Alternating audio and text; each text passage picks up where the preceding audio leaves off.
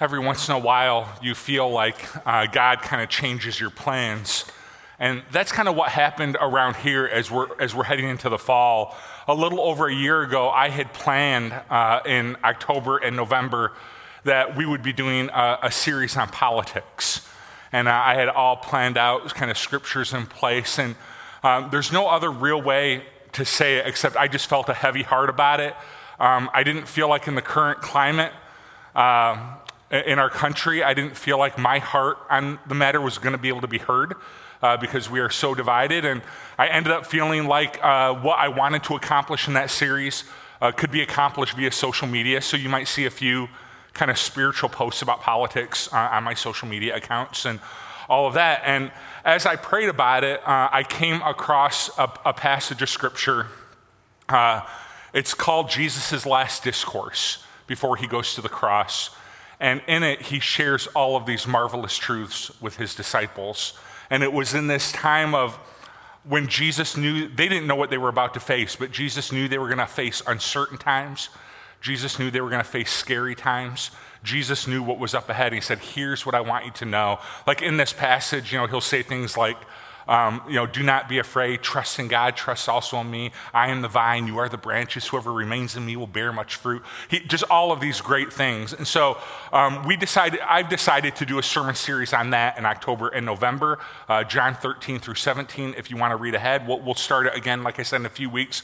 But the name of that series is going to be called The Uncertain Road, because this is what Jesus, when the road is uncertain, when you don't know what lies ahead, and I think 2020 is a year where we don't know what lies ahead, right?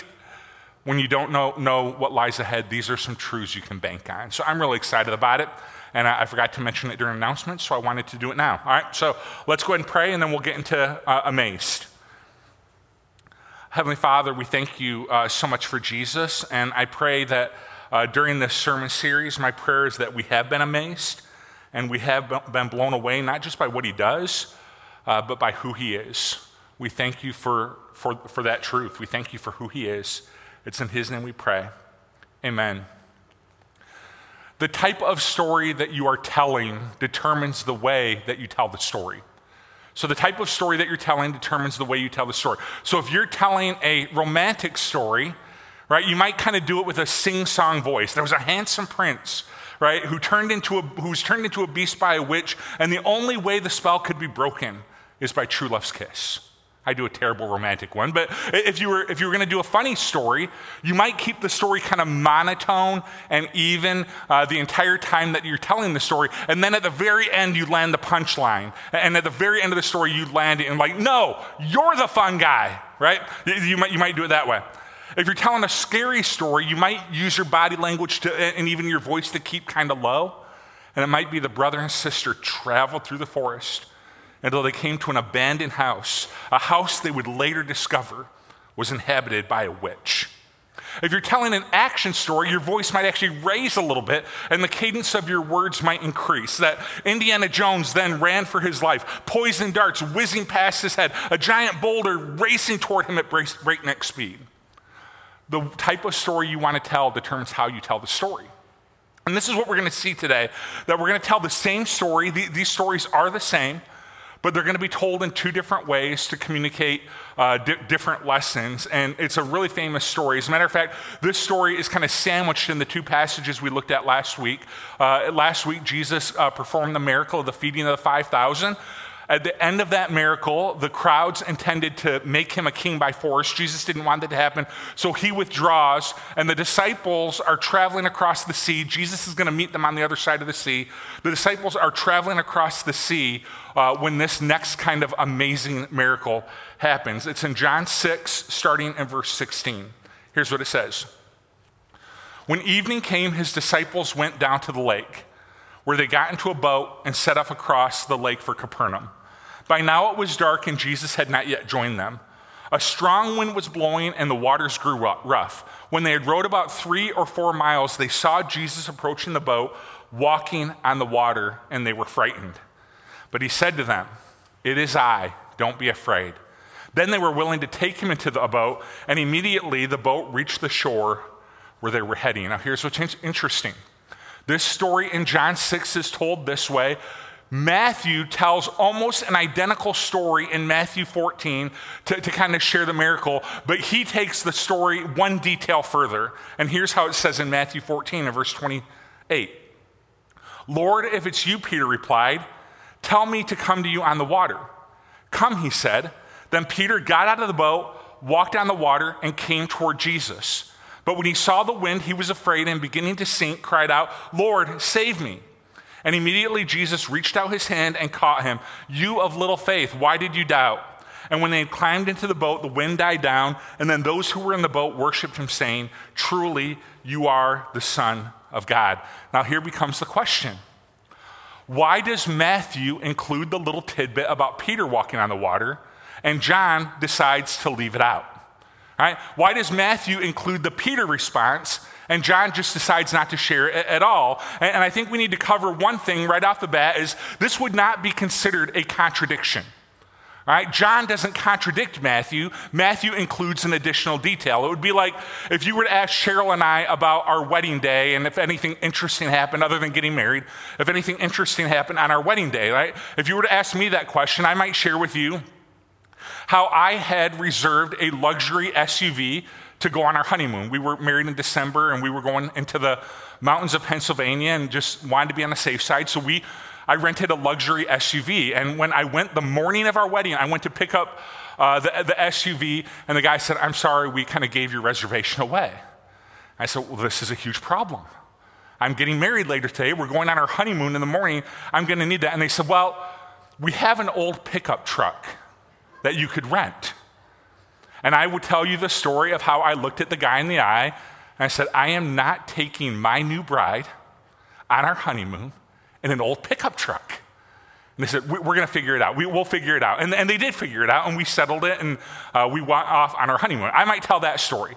Cheryl might tell you the story about how she got dehydrated during the day. She didn't drink enough water. She didn't drink enough anything, and she got dehydrated. And the night we were married, in the middle of the night, she woke up violently sick.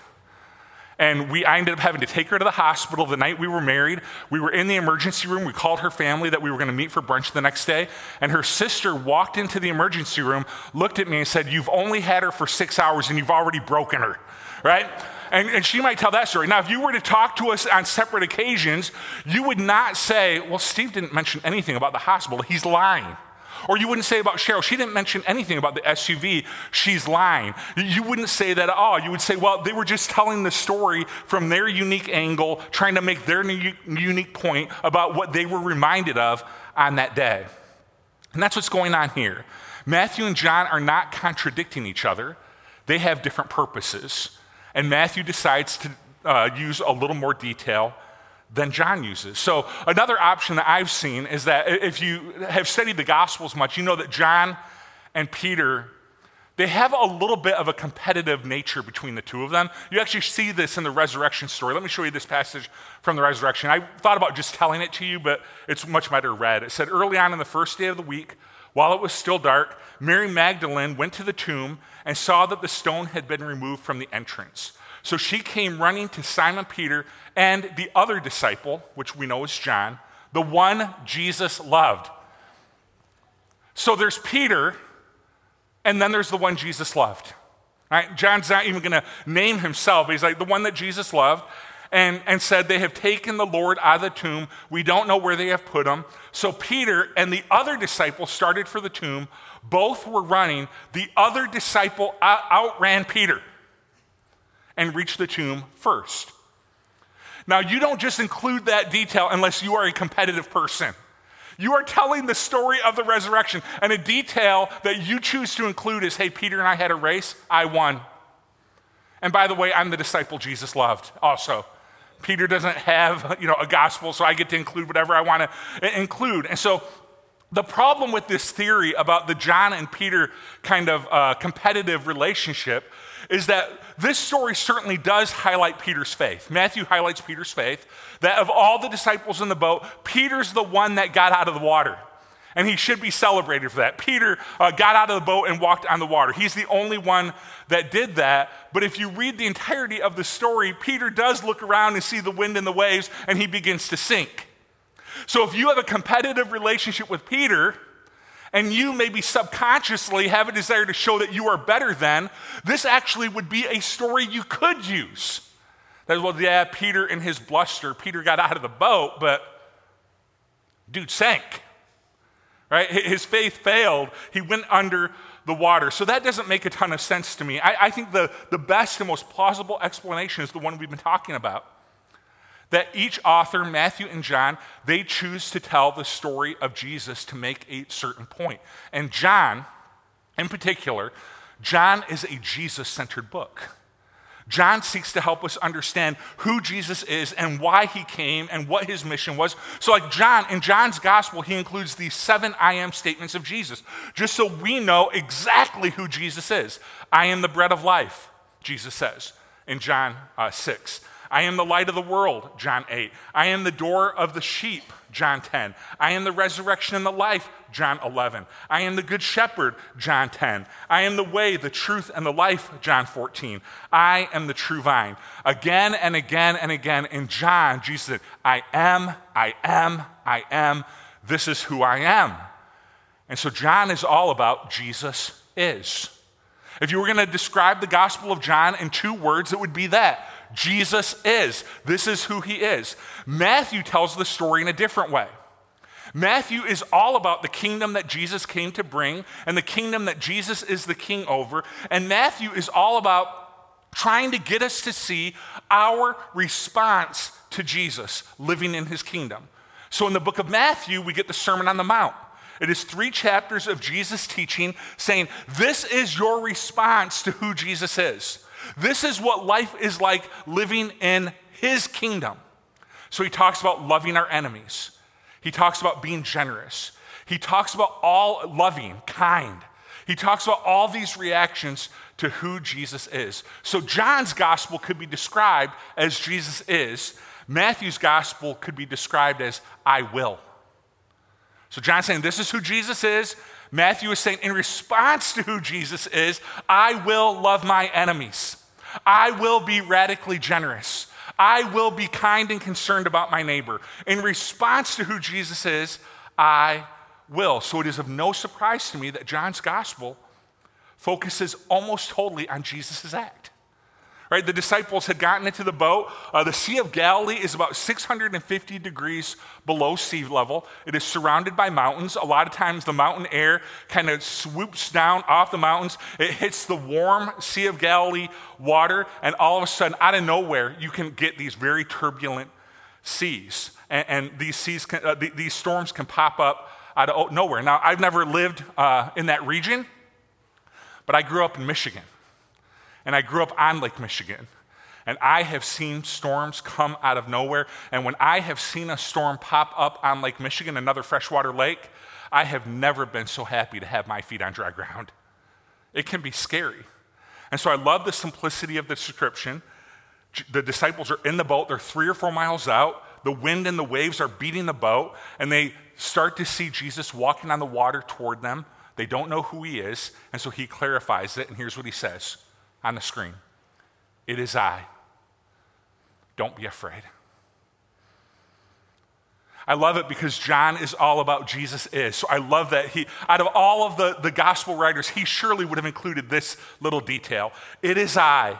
Don't be afraid. And at this point, they have seen Jesus do a lot of stuff. They've seen him heal. They've seen him preach. They just saw him the day before feed 5,000 people with essentially a Happy Meal. And now they're watching him walk on the water with these very simple words that I want you to receive into your heart, and I want you to receive them into your mind today. It is I. Don't be afraid. It is I. Don't be afraid. And this is a great sermon for our day because there have been things to be afraid of lately. I don't know if you've heard of a virus lately.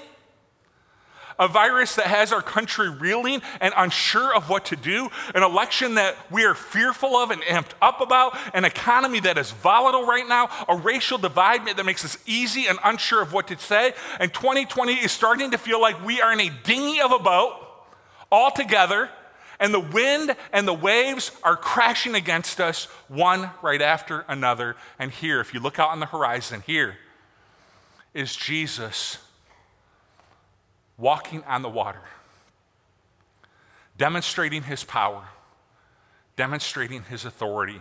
And let me put this truth on the screen for you. When everybody in the boat is losing their mind over the wind and the waves, Jesus is walking on the wind and the waves. When everybody's losing their mind, here Jesus is full of calm and full of certainty, and he is walking on the water. And you know why Jesus has this calm and this certainty? 2 reasons: knowledge and power. He knows what he wants to do. He knows what he wants to accomplish. He knows that he's got to get to the other side and he's going to preach the sermon that we looked at last week. He knows what he wants to do, and he knows that with a single word, he can quiet the wind, he can quiet the waves, he can quiet the sea. And so this just becomes a storm that he can use for his glory and a storm that he needs to endure. If you have kids or grandkids, you might have had an experience like this, that you take them to McDonald's. All right? I think I can say that on streaming. We'll find out. They maybe just kicked us off. But you take them to McDonald's, copyright infringement, and you get them a Happy Meal, and you get yourself a sandwich as well, but you skip the fries because COVID-19, and you're trying to watch it a little bit. So you skip the fries, and your kid or your grandkid, they have the Happy Meal right there, and you reach over to take a single fry off their tray. And immediately they're like, mine! That's mine! And you are kind of blown away by it. Because here's your thought. It's like, I have $20 in my pocket. I could buy enough fries at McDonald's. They're $1 for a huge container of them. I could buy enough fries to cover this entire table. And you're going to bust my chops over one fry? Have you lost your mind, little boy? Have you lost your mind, little girl? Right? And they are just losing their mind. But here's the thing. They don't know that about you. They don't know you have a $20 bill in your pocket. They don't know what you're thinking, that you could just cover the entire table on fries. But here's what offends you about the situation, is they don't know that, but they know you. They know your generosity. They know your kindness. And you expect them to act differently, not because they know what you're going to do. You expect them to act differently because of who you are. And here's the truth. There are things Jesus knows that we don't know. We don't know how COVID's going to resolve. Jesus does. We don't know what the economy's going to do. Jesus knows. We don't know how he's going to accomplish or what he's going to. We don't know any of that. But here's the deal, guys. We know him. And we know he's powerful. And we know he has a plan. And we know he can work all things for the good of those who love him. We know that he gives good gifts. We know him, and so we can trust him. And we are in a season right now as a country, in the world, where everybody's losing their minds. Everybody's losing their minds. What's going to happen with the election, COVID, the economy? And we're running around as though our hair is on fire. Not you and I. We are going to choose calm, not because we know the conclusion. We don't. We're going to choose calm because we know the Christ. And we know Jesus. And we know his love. We've experienced it. We know his grace. We know he has a plan. We know his resurrection. We know him. So we calm ourselves a bit. Again, not because we know the conclusion. Who here knows the conclusion? Nobody. Nobody knows the conclusion. But because we know and trust the Christ. Now this is where we get into Matthew's account. John's account is all about, it is I, don't be afraid. It is all about who Jesus is. Matthew's account is going to get into our response to who Jesus is. That because of Jesus, Peter says, because of Peter, I will.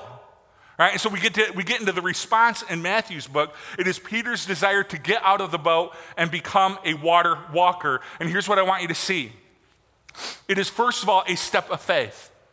I love how it's phrased in here, that if it's you, Matthew reports, what Peter says, if it's you, tell me to come out on the water. And this is important because he knows he cannot do this on his own. He needs the Christ. He needs Jesus. And as a matter of fact, later on when he gets his eyes off of Jesus, it's when he begins to sink. And everyone else in the boat is freaking out. But Peter says, I want to take a step of faith. I want to take a step of faith toward you, Jesus. So I want you to think about right now, what is a step of faith that Jesus might be calling you to right now? I understand that the last couple months that we have been primarily focused on the wind and the waves, and maybe justifiably so, but right now I want us to take our eyes off the wind and the waves, and I want us to put them on Jesus. I want us to pull back from the chaos of the last 4 months, and I want us to ask a simple question. Jesus, what is a step of faith that you are calling me to take right now? Maybe for you it's just about faith, and you've never really expressed your faith in Jesus publicly. You've never been baptized. Maybe right now you sense Jesus saying, get out of the boat and take a step of faith toward me. Maybe for you it is a personal habit that has become an addiction and is on its way to becoming a god. And it's really taken hold during COVID-19. It's really taken hold during this pandemic, and it is an addiction that is very fast becoming a god. And by the power of the Holy Spirit, you're ready to lay it down. You're ready to be done. Maybe that's your step of faith.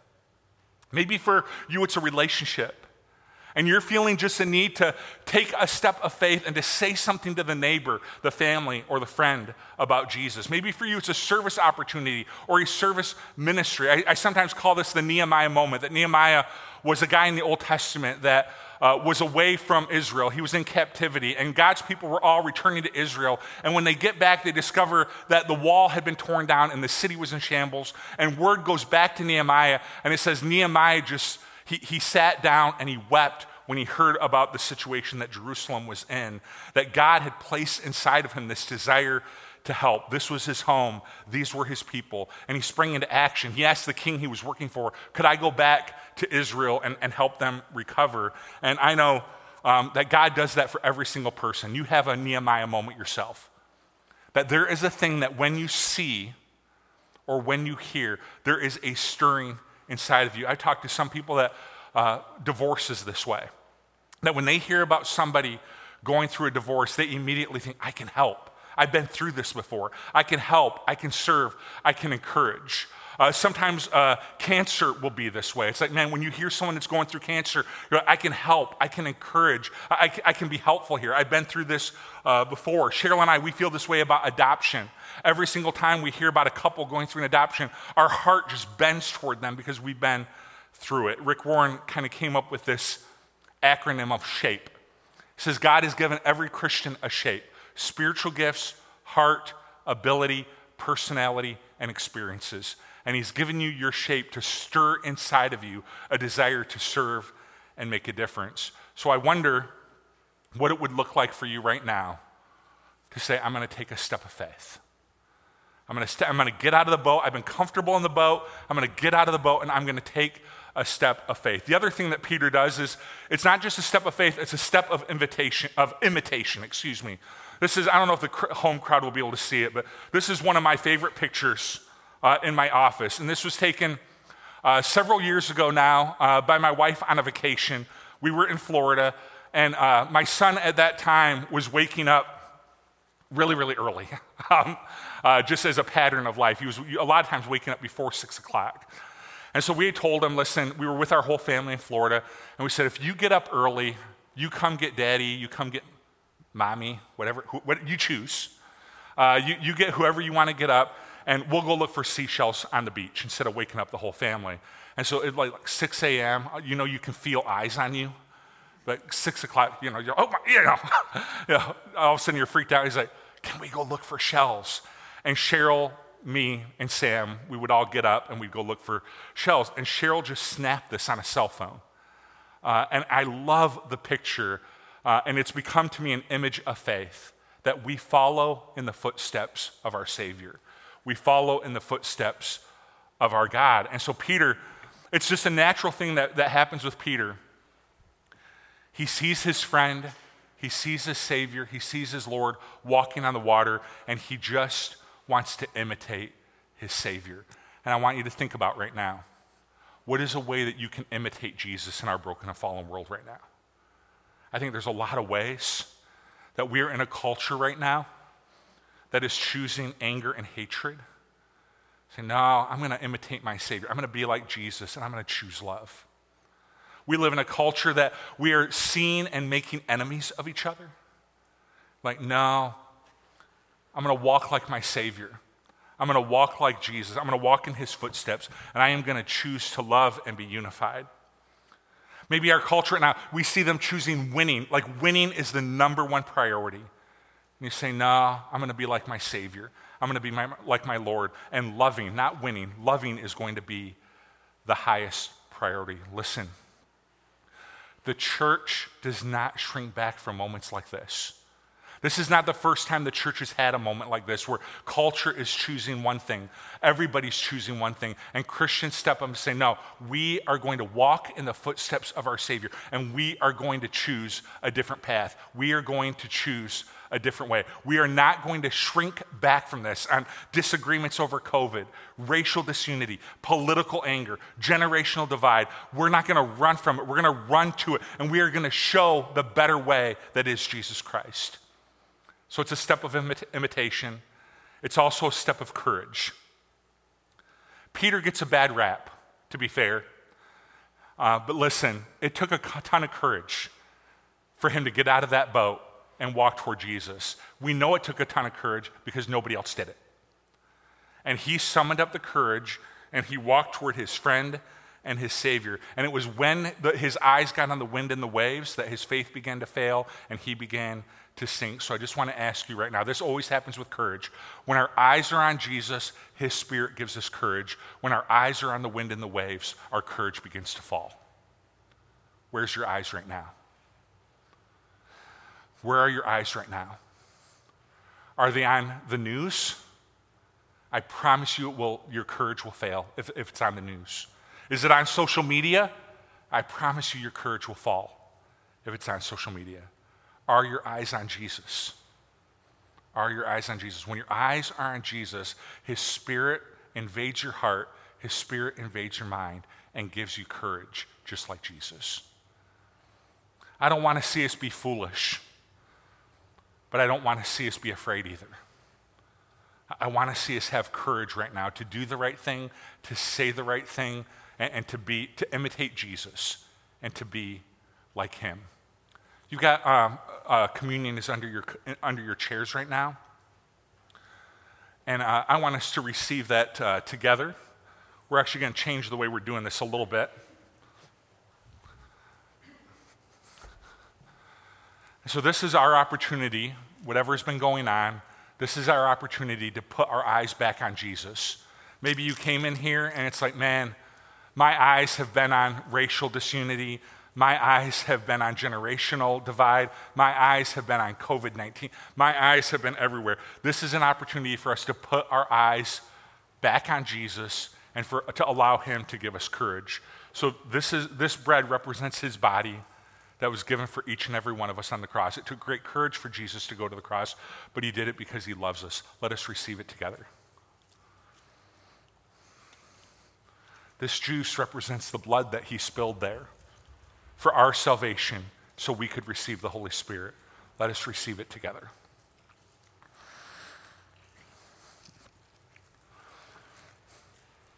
It is when our eyes are on him that we realize that it is him.